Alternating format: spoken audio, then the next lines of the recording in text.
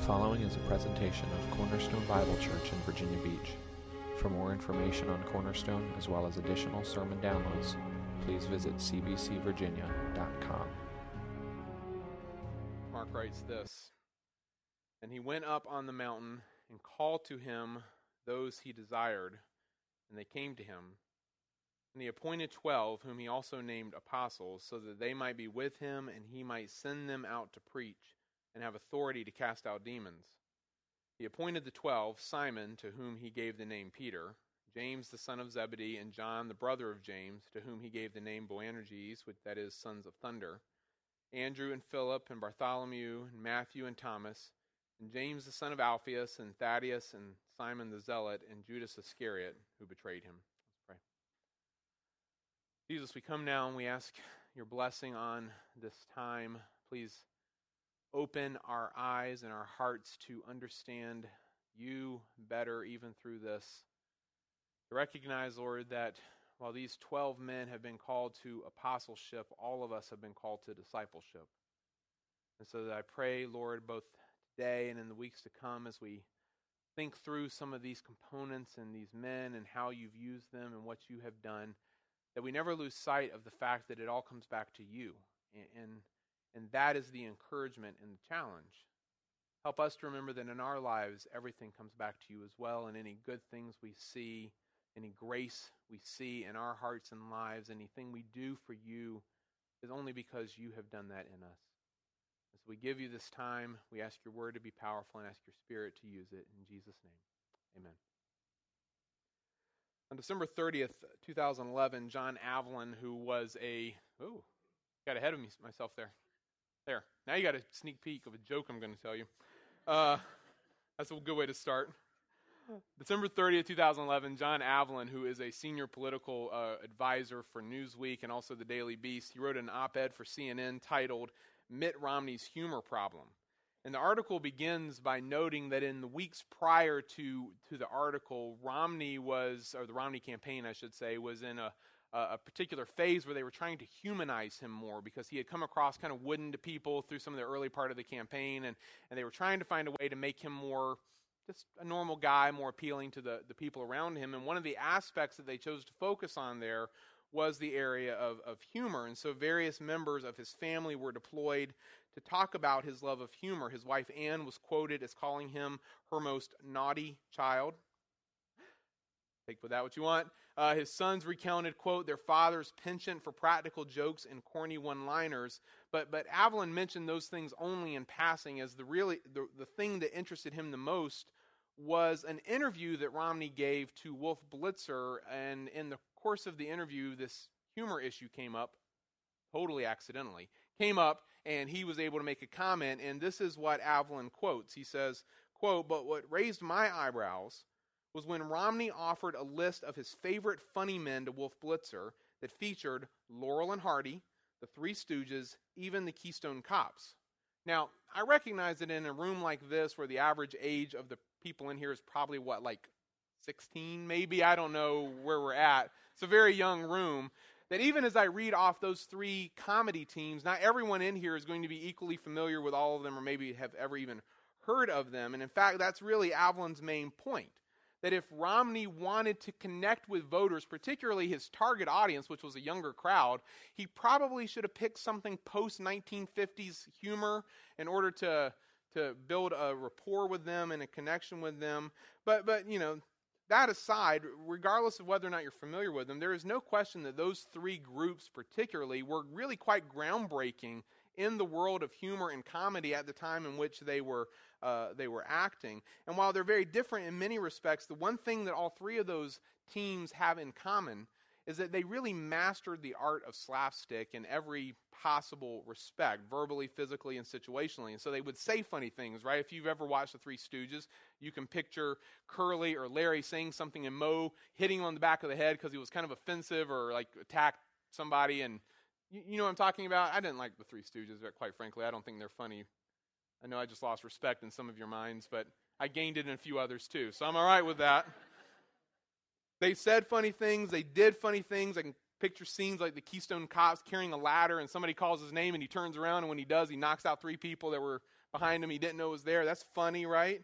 They found themselves in awkward, funny situations that audiences loved watching them react to. So put Laurel and Hardy in a kind of a formal party scene where people are dressed up and drinking tea, and just watch them react because they don't know how to function in that setting, and so it's funny. And it was those kinds of comedy teams that I think we most often associate the 12 men that we call the apostles and the disciples here in Mark. We most often associate them with those kinds of groups.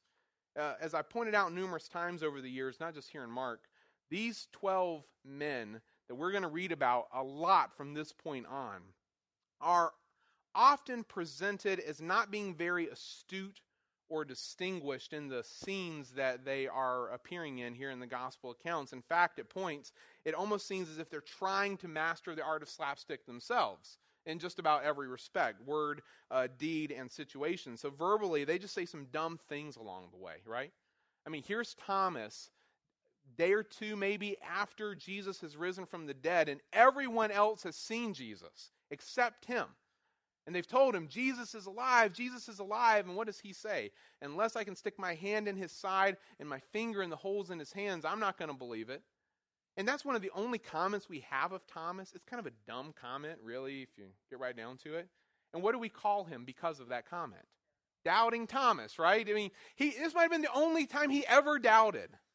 But this is what we know him as. Doubting Thomas, a dumb remark that is recorded in Scripture for us to remember forever. It's just part of the way things go here. Physically, they do some dumb things. Think of Peter. This is my favorite scene for this one. Think of Peter that night in the Garden of Gethsemane. Jesus has been praying. He's been asleep. All of a sudden, a crowd, an armed crowd, swords, spears, clubs, they come to arrest Jesus. And it just so happens that Peter has a sword. So if you're Peter, you're one guy with one sword, and you've got a whole crew of armed men in front of you. Clearly the right action is attack, right? I mean, that makes complete sense. So he runs and he takes a swing at Malchus, the high priest servant, probably trying to cut off his head, at least trying to do some damage. He catches his ear, and I'm trying to wonder in Peter's mind, like, what's the next step, right? Because let's say he kills Malchus. Let's say he succeeds in this. And Malchus is dropped, dead, on the ground. What are all these other people going to do now? They're going to kill him. There's no thought to this plan. He just acts. And so you see this. It's not really funny, but it is kind of funny. It's clearly not a very well thought through plan. And then situationally they react in some pretty dumb ways in a number of times we see in the Gospels as well. My new favorite example of this is the story where Jesus calmed the sea, and that's thanks to the funny and memorable way that Michael Frost, one of the speakers at Verge last year, presented it. And if you've heard him tell this story, forgive me for ruining it, okay? But if you haven't, I'm the best you know, so this works out all right. But Frost is talking about the scene where Jesus and the disciples are crossing the sea, right? And these are experienced fishermen. They know the Sea of Galilee, and they're going across, and in the middle of their trip, a storm blows up, and all of a sudden the waves are tossing to and fro, and the ship must be in danger of capsizing because the text specifically says that they think they're going to die. And so here they are. Jesus is asleep. These experienced fishermen on the boat, Sea of Galilee, they wake Jesus up and say, "Save us, Lord, we're perishing." And Jesus responds by saying to him, "Why are you afraid? Oh, you have little faith." And to elaborate that point just a moment before I tell the story, there's no safer place you can be than with Jesus, right? So if you got Jesus in the boat, what do you need to worry about at this point? And so Frost, trying to play that out, says, well, imagine an alternate ending. Imagine for a moment that the disciples' fears are founded, right? And the boat capsizes, and 11 of the disciples and Jesus all drown in the middle of the Sea of Galilee, but one disciple makes it. One disciple swims to shore, and he makes it. He lives, and years later, he's an old man, and he's sitting at home, and his grandson comes up to him and says, "Grandpa, did anything amazing ever happen to you in life?" And he says, "Well, yes, son, yes." "Well, what, Grandpa? What happened?" "I met the Messiah." "You met the Messiah, Grandpa?" Yes, I met the Messiah." "What was he like?" "Oh, he was amazing. He brought us truth from God. He healed the sick. He cast out demons. He raised the dead. He was God in human form." Well, what happened to him, Grandpa? He died in a boating accident. Like, that would make no sense at all, right? I like that. That would make no sense at all. If you're with Jesus, you're in the safest possible place, are you not? Which is why Jesus says to them, why are you afraid? Why are you afraid, O you of little faith? And so you have all this stuff going on. That's why I say at points that they look like they're trying to master the art of slapstick, do they not? Because verbally, physically, situationally, they're constantly doing things that are really nonsensical in the story. And yet I would point out to you that these are the men that Jesus himself chose to build his church upon. These men. It's not as if he put out applications for the position of apostle and he just didn't get enough options, not enough people turned in good ones, so he took the best 12 he could find kind of thing. It's not that at all. No, he handpicked these 12 men. He chose each and every one of them personally, an ideal I'll develop more next week. And the point that I want you to see in making that statement is that in choosing them, he didn't choose us. He could have come back at any point in human history he wanted to, could he not? He could have come back, 30 years ago, come 30 years ago. He could have been born as a baby, and today he would be getting ready to begin his ministry. And he needs 12 men, so he's like, I'll take Tony, and I'll take Jarrett, and I'll take Pete, and I'll take everybody else who I want to pick here, all these other guys. All right, great. He could have done that, could he not have? Yet, when he compared Peter to any of us in this room, he said, yeah, I'll take Peter. When he compares Thomas to any man in this room, he picked Thomas. When he compared Judas Iscariot to every man in this room, he picked Judas Iscariot. What does it tell you about you and me? All right? He handpicked these men. When he compared those men to us, he chose them. He'd rather have them than us. And so, whatever we may think of these 12 men, based on the stories that are recorded about them here in the Gospels, they're actually kind of a big deal. And we really do need to understand them. And that brings us into this new section here in Mark chapter 3, verses 13 to 35. If you were here last week, then you know what this new section is all about. It's about responses. And so we've just finished a section where Mark has been laying out a series of controversies that Jesus encountered as he's in the middle of ministry. So he's in a situation and he doesn't do what's expected and a controversy arises. And we've had 5 of these little scenes here of controversy. And having laid out for us those scenes where Jesus is running into controversy, having presented Jesus now as a very controversial figure, it's time to respond. That's his point here. You cannot remain neutral to the kinds of things that Jesus has said and done. You have to respond. He's claiming to be the Son of God. He can't be telling the truth and lying at the same time. It's one or the other. Either he is a Son of God or he's not. You got to pick. And so you've got options. One response is that you believe what he says is true, and that's what the disciples do. That's why they're chosen. In fact, as we're going to see here eventually, their call to apostleship is a call to go out and say the same things that Jesus is saying. In other words, not only do they have to accept him and believe him, but they have to do that to the point where they're willing to go out and do and say the same things on his behalf and meet the same end, quite frankly. But not everyone believes, of course.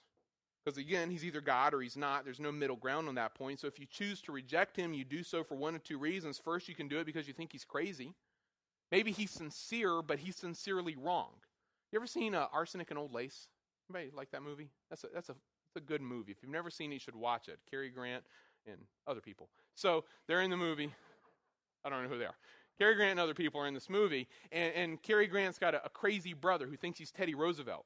So every time Teddy Roosevelt gets ready to go upstairs, he grabs his bugle and he blows it full blast and he yells, "Charge!" and he runs up the stairs because he's always storming whatever Teddy Roosevelt stormed. So that's what he's doing every time. What's that? San Juan Hill. I got that. All right. He's charging. He thinks he's Teddy Roosevelt, right? He's sincere. He genuinely believes he's Teddy Roosevelt. Of course, he's genuinely not Teddy Roosevelt, so he's sincerely wrong. He's crazy. He's out of his mind. Is that what Jesus is? Well, his family sure thinks so, right? Because if you look at verses 20 and 21, you see that's exactly what they think of him. They think he's out of his mind. He thinks he's the Son of God, but he's not. What's wrong with him? He's lost it. And so they think he's crazy. Of course, there's another reason you might reject him, I said last week, and that's that you think he's a liar. In other words, not only is he wrong, but he knows he's wrong, and he's purposely misleading people. And so that's the response of the religious leaders in chapter 3, verses 22 to 30.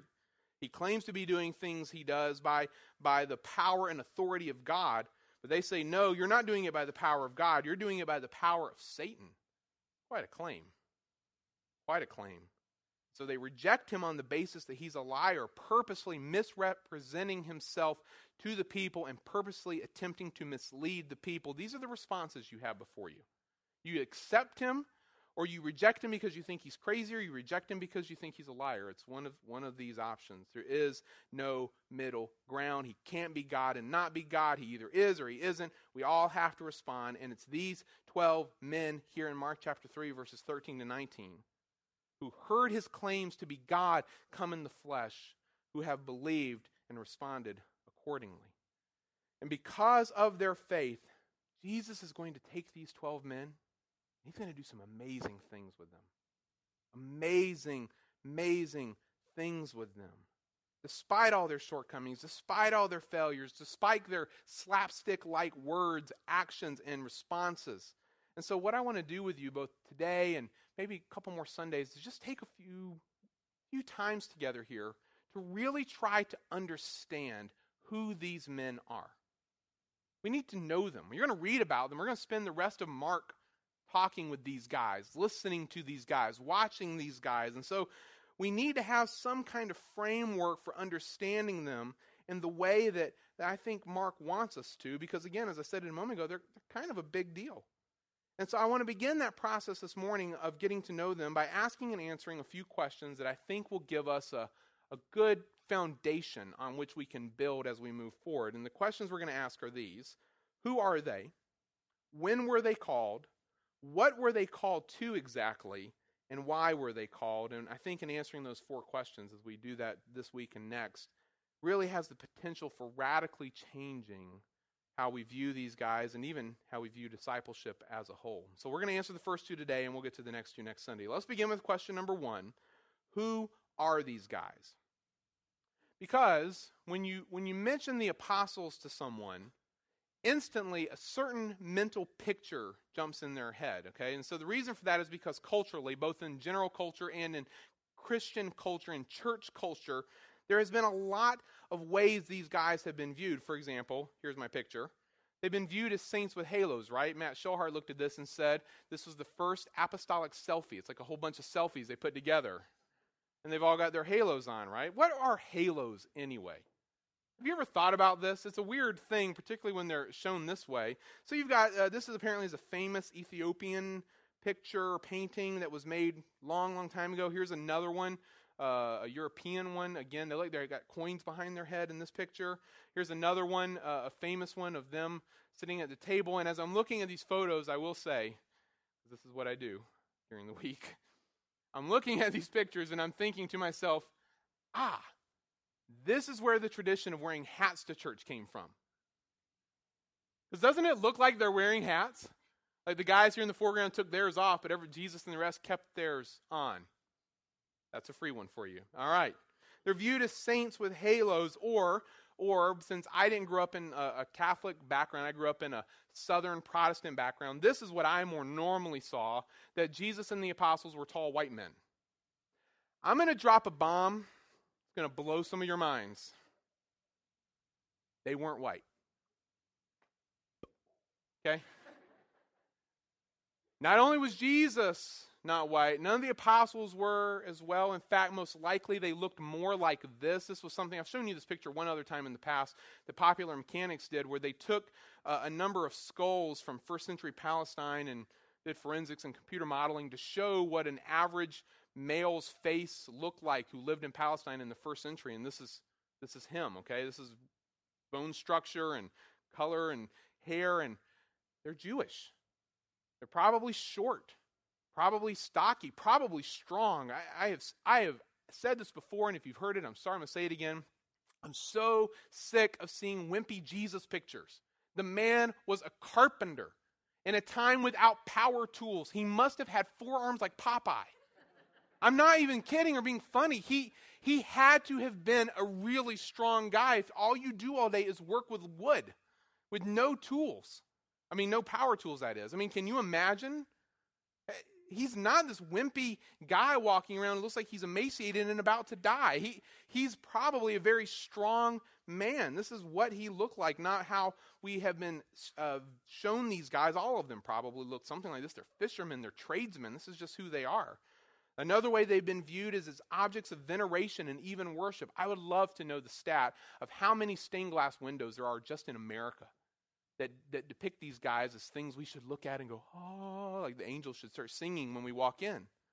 Or they've been created into some kind of weird worship, like idol type thing here. The guys like Greek gods, not like apostles. Veneration, worship. My point is simply, as we approach the subject, I recognize that not all of you, because of your backgrounds, are coming in here with the same idea. You're coming in with some preconceived notions about who these guys are and how you should view them. And for many people, the image that forms in their minds of who the apostles are is based more on their later selves as writers of the New Testament and foundation of the church than on this picture that we're going to see here in Mark, and that confuses people. We can see them as larger-than-life figures when in reality, they're nobodies. Do you understand this? They are nobodies. They are, as John MacArthur says in the title of his book, just 12 ordinary men. Very ordinary men. Very common men. All the ones we know anything about are from Galilee, and Galilee was considered a very blue-collar kind of area. It's an area known for fishermen and farmers and tradesmen. All the religious, political, social power was all down in Judea. All the elites are down there, not in Galilee.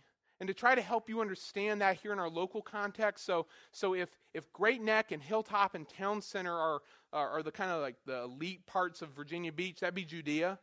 Well, then Pungo and Blackwater and Creeds would be Galilee. Just to give you an idea kind of how they were viewed, how it was different from that southern area. Does that help a little bit in you understanding where they're from? All the ones we know about are from that area where nobodies live.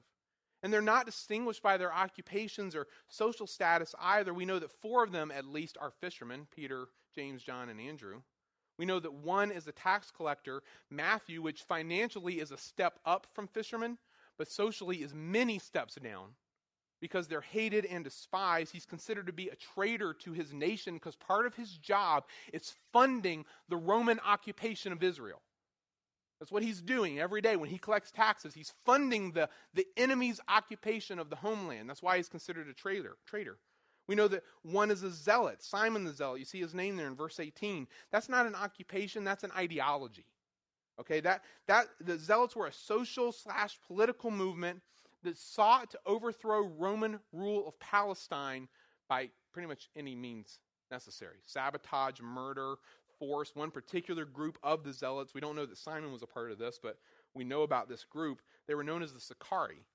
And the reason they had that name is because they carried a particular kind of knife under their robes that was known as a Sicarii. And if they ever got an opportunity to find a Roman soldier by themselves, they slit his throat. They could get away with it. And so, the Zealots, at least some of them are basically terrorists, to use a modern word, which is particularly interesting when you realize that Jesus picks a zealot and a tax collector and puts them on the same team, right? A guy whose job it is or has been to fund the enemy's occupation, and a guy whose mission in life is to end it. I bet that made for some interesting dinners, I would imagine. And we don't know what the other guys did for a living or what political persuasions they were prone to. But from what we know, there's really nothing here to brag about. Fishermen, tax collectors, zealots. That's why I say to you that they're nobodies. Nobodies. They're just a group of very normal men. And just, here's a little interesting fact for you because I didn't know where else to stick it. I'm sticking it here. Whenever these normal men are listed in Scripture, okay, there's 12 of them, right? They're always listed in 3 groups of 4. 3 groups of 4, and I'm going to show you this. Each group has a leader, and I don't mean leader in the sense of like they led the group, like they're a separate little subgroup within the 12, but they always lead out the list of names, and then they're always followed by the same 3 individuals who may be arranged in different orders depending on who's writing it, okay? So you've got these 3 groups. In group number 1, Peter is always the first name mentioned in group 1. He's always the first disciple mentioned. And he goes also by the name Simon Bar-Jonah, by the name Cephas. We know that he's originally from Bethsaida, but he moved to Capernaum at some point, and he's a fisherman. In his group, you always have 3 men, James, John, and Andrew. And so this group, they're all fishermen. They're 2 sets of brothers. They're all from the same town. And this is the group that is the most active and vocal throughout the Gospels. You're going to hear them talking way more than anybody else. And they also tend to be closer to Jesus in just about any scene you can think of or find. So I don't want to say that Jesus shows favorites, but he certainly allows them greater access and opportunity than he will the other groups. Okay, so this is group number 1. Group number 2 is always started with Philip. Always with Philip. And he's from Bethsaida as well, from the same hometown that Peter's from. So I assume they probably know each other, I would imagine. Just don't know that for a fact. But in his group, you have 3 men as well that are always repeated in some order. That's Bartholomew, who also goes by the name Nathaniel. Matthew, who also goes by the name of Levi, son of Alphaeus. And Thomas, who is also known as Didymus, which means twin. So he has a twin. Is the twin one of the apostles? We don't know. We've never given any information about that. Here you've got Matthew, the tax collector. This is a much more distant group than one, but they do still interact a bit in the Gospels. You're still going to hear from them some as the story progresses, and then you get to group number 3, which is the most distant of the groups, and it's always led out by James, son of Alphaeus. So just note, Levi, son of Alphaeus, James, son of Alphaeus, are they brothers? We don't know. Could just be that they both had a dad by the name of Alphaeus, but we don't know that for a fact. And in his group, the last 3 always come: Simon the Zealot, Judas, son of James, who's also known as Thaddeus, and Judas Iscariot. And obviously the one here that we know the most about is who? Judas Iscariot, because he's the traitor. He's the one who betrays Jesus, and so we're going to hear more about him. The rest of these guys are basically silent most of the time. We know very, very little about this 3rd group. So I just wanted to give you some of this information as an overview, so that you can understand some of the details that are going on, some of the relationships that we see, some of the components to this. These are the 12 men that Jesus chose. Now, again, a quick side note, because some of these don't really flow well together, so I'm trying to help you understand things the best I can. Why did Jesus pick 12?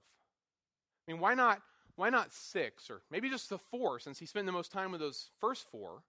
Or why not 20? What was significant about the number 12? Well, I do believe that was truly a symbolic number for him. Jesus had lots of disciples. And this is one of the problems we're going to run into throughout Mark, is that sometimes Mark's going to use the word disciples to refer to all of Jesus' followers, and sometimes he's going to use the same word to refer only to the 12, okay? And that's going to happen in all the Gospels. This word disciples is kind of a fuzzy term for them. When they say apostles, they always mean the 12. But when they say disciples, it can go either way. And when you get down to it in the Gospels, it appears that Jesus had lots of disciples. At one point, Luke tells us he had so many disciples at hand that he sent them out in groups of 2, and I think he sent out 35 groups, 70 disciples total went out. So not just 12 people following behind him. He's got like an entourage going with him wherever he goes. And so there are all these disciples, and yet he only chooses 12 of them to be apostles. And I think what you see here is Christ appointing new leadership for a new covenant. Just like when God instituted the old covenant, there were 12 tribes to whom he entrusted it. Now as Jesus comes bringing the new covenant, he entrusts it to 12 men. Thus, I think, really replacing institutionalized Judaism in the process. And so this is just who these guys are. This is what we're going to see, and we'll develop some of these ideas more as we work forward, but I wanted to answer that first question for you, and I hope I have. Number 2, when were they called? And this might seem like a weird question, but it's helpful to me in understanding the story better, because as I have pointed out in the past, we tend to read the gospel accounts of the calling of the disciples with a good bit of confusion in mind. So you see Jesus walking down the Sea of Galilee, right? And this is the scene from Mark 1 that I talked about a few months ago now. And he sees two sets of brothers out mending their nets. And he's like, hey, follow me. And they're like, oh, look, a stranger, let's follow him. You know, that's how we read it, thinking that it works just like that out of the blue, he just runs into people and he's like, follow me. And they're so awestruck by him, they go. But as you examine the scriptures more carefully, you realize that that's not the case at all. There really seems to be three phases to their calling. And I want to show you each of them very, very briefly so you can understand it. But phase number 1 seems to be an initial introduction. And the best account of this is found in John chapter 1, verses 35 to 51, which I'll put here behind me. But this is the story of what happens right after Jesus is baptized. So he's baptized whatever day that happens. The next day, John tells us some events that occur, and we're going to pick up the story the day after that. Start listening here in verse 35. The next day again, 2 days after baptism, John was standing with two of John's disciples. And he looked at Jesus as he walked by and said, behold, the Lamb of God. And the two disciples heard him say this, and they followed Jesus. Jesus turned and saw them following and said to them, what are you seeking? And they said to him, Rabbi, which means teacher, very polite, very formal notice at this point, where are you staying? He said to them, come and you will see. So they came and saw where he was staying, and they stayed with him that day, for it was about the 10th hour. And one of the two who heard John speak and followed Jesus was Andrew, Simon Peter's brother. He first found his own brother Simon and said to him, we have found the Messiah, which means Christ. So Andrew, obviously, in that night of conversation, is convinced almost instantly that this man, this Lamb of God that John pointed to, is in fact the Messiah. So he goes and gets his brother. We found the Messiah, which means Christ. And he brings Peter to Jesus, and Jesus looked at him. You are Simon, the son of John, or Simon Bar-Jonah would be the other way of saying that. You shall be called Cephas, which means Peter. The next day, Jesus decided to go to Galilee, and he found Philip and said to him, follow me. Now, Philip was from Bethsaida, the city of Andrew and Peter. Philip found Nathanael and said to him, we have found him of whom Moses in the law and also the prophets wrote, Jesus of Nazareth, the son of Joseph. Nathanael said to him, can anything good come out of Nazareth? Skeptic at heart. Philip said to him, come and see. And Jesus saw Nathanael coming toward him and said of him, behold, an Israelite indeed, in whom there is no deceit. He says it like it is. Nathanael said to him, how do you know me? And Jesus answered him, before Philip called you, when you were under the fig tree, I saw you. Nathanael answered him, Rabbi, you are the Son of God. You are the King of Israel. And the story goes on from there. All I'm pointing out to you is that this is at the very beginning of Jesus' ministry, like 2 days after baptism. That's kind of when we generally start his 3-year ministry, public ministry period. 2 days after baptism, he's running into these guys and he's being introduced to them. But that's all. It's just an introduction at this point. And from everything we see in the Gospels, these men continue to stay at their own occupations because later he's going to come back to Peter and back to Andrew, and what are they doing? They're fishing. They're working at their nets. They haven't changed careers. They know Jesus now. They've been introduced to him. Andrew clearly believes he's the Messiah, but nothing's really changed in their day-to-day life. So you move on to phase number 2, which is the call to follow. And this is where they're actually going to be asked to join the band of disciples in general, the larger group, okay? And this is what we read back in Mark chapter 1, verses 16 to 20. We'll just read it again. That passing alongside the Sea of Galilee, he saw Simon and Andrew, the brother of Simon, casting a net into the sea, for they were fishermen. That's what they do. And Jesus said to them, follow me, and I will make you become fishers of men. And immediately then they leave their nets and followed him. And going on a little farther, he saw James the son of Zebedee and John his brother who were in the boat mending the nets. And immediately he called them, and they left their father Zebedee in the boat with the hired servants and followed him. See, now he's calling them to follow him full time. It's a change. They knew him before, but now he wants them to be a part of the group, to come along with him, and so they do. That's why it seems so abrupt. They know this guy. They're good with this now, okay? They know who he is. Thirdly, then, next phase is the call to apostleship. And it's hard to peg this from a timeline perspective. I've been doing this a little bit on my own, just as my own kind of personal project. Did I tell them the name, Jordan? I call it My Harmony. It's myharmony.com. The harmony of the Gospels is where you take the 4 Gospels and you try to put them together. And so I kept working on this project for weeks now, And Jamie would come in the office like, what are you doing? I'm like, I'm working on my harmony. And she would look at me really funny, so I kept the name. I like that. Try to piece all the stories together to get everything in the right order. It can be difficult because the Gospels are not written chronologically. They're not biographies. They are Gospels. They are presentations of Jesus as Messiah. And so the authors would put stories in the orders they felt best in order to communicate those points. So sometimes Mark has something here and Matthew has it down here and Luke's got it over, and you're like, where does it fit? And it's been very challenging, but very rewarding as well. But by best estimates, if you line everything up, by best estimates, Jesus doesn't call the 12 apostles until about 18 months into his public ministry. The first year and a half, these guys are nothing, just part of the group, or not even part of the group, still at home fishing. It's only that last 18 months of his life, from about a year and a half before death until he actually dies, that he's going to take these 12 men and he's going to begin to pour himself into them. And you're going to see a huge shift in the story from this point on. Well, not so much in Mark, because he didn't spend a lot of time in the forepart, but in the Gospels in general. Because once he calls the men as his apostles, instead of focusing on the crowds, instead of focusing on the multitudes, Jesus focuses on them more than anything else. They're being called to something much greater now than simply following him, which is great in and of itself, right? We're all called to follow. Now they're going to be his representatives on earth.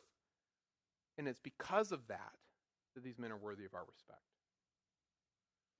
See, just think of what we know about the privileges given to these men by means of their calling to be apostles. In Luke chapter 22, I think it is, Jesus tells them, you're going to sit on thrones in my kingdom judging the 12 tribes of Israel. That's amazing. In Revelation, we're told that their names are written on the gates of the New Jerusalem. Paul tells us in Ephesians 2 that they are the foundation of the church, Jesus himself being its cornerstone. The scriptures are going to come through their teaching. That's the New Testament. Either whether they directly wrote it or others wrote down the teaching the apostles gave, the New Testament is the record of the apostles' doctrine to us. And as it says in Acts chapter 17, verse 6, these men are going to be used by God to turn the world upside down through the preaching of the gospel. And so they're not the Three Stooges. They're not Laurel and Hardy. They're not the Keystone Cops. The stories we're going to read about them aren't there to make fun of them or to present them as buffoons, but they're just there to be an honest recounting of how Jesus took 12 normal, sinful men with all their failures, all their shortcomings, and used them to inaugurate his kingdom. And that should give us some hope. If he can take these 12 guys and use them in all of these ways, maybe he can do something with us too. I think of Paul's words in 1 Corinthians chapter 1. Whom does Christ like to choose? The noble or the base? The wise or the foolish? The strong or the weak? He likes to take the bottom group here. He likes to take the base, the foolish, the weak, and make Christ everything to them, so that he can then use them to put to shame the noble, to put to shame the wise, to put to shame the strong, so that he alone gets glory. This is what you see with these 12 guys. He takes 12 uneducated, weak, sinful, foolish men, and he turns the world upside down through them. And now that's our job too. As disciples, as followers of Jesus, to go and be used by Jesus, to be used by Christ, to go and turn our world upside down as well. The praise doesn't go to us for that, right? God has to humble himself to use man. Do you realize that? He humbles himself to use us. And so we pray that, like he did with these 12 men, God will use us, just ordinary people, in ways that far exceed our abilities or expectations to turn Hampton Roads upside down with the gospel as well. Will you bow your head? Jesus, we have come this morning to this listing of the apostles with the simple goal of getting a right foundation in which to understand them and to understand ultimately, Lord, what you are going to do with them. It's not about them. And so I pray, Lord, that this morning, if in any way my words have come across as bringing honor or emphasis to these men, that you will strike that from every heart in this room. Because apart from you, their Savior and Lord, they are nothing. This is the gospel of Jesus, not the gospel of the apostles. It's the good news of what you have done. And so I pray, Lord, I pray that as we go out today, we will be in awe of you. And that we will be in prayer, seeking your face regularly, that you will take us, just ordinary people, and use us in extraordinary ways to build your kingdom. Clearly, that's your plan. You entrusted everything to these 12 men. You left them on earth with a mission to go, and they went, and they were faithful, and now we are here today as a result. We are preaching their doctrine, the doctrine you gave them. We are part of the church upon which they are the foundation, you being the cornerstone. And so everything we've seen today is directly tied to where we are now. And I pray, Lord, that as we go out of here, we will remember that the emphasis is on you first and foremost. And so I thank you, Lord, for your word and what it teaches us. I pray that you will make us good students of your word, that you will change us more and more into your image through it. In Jesus' name.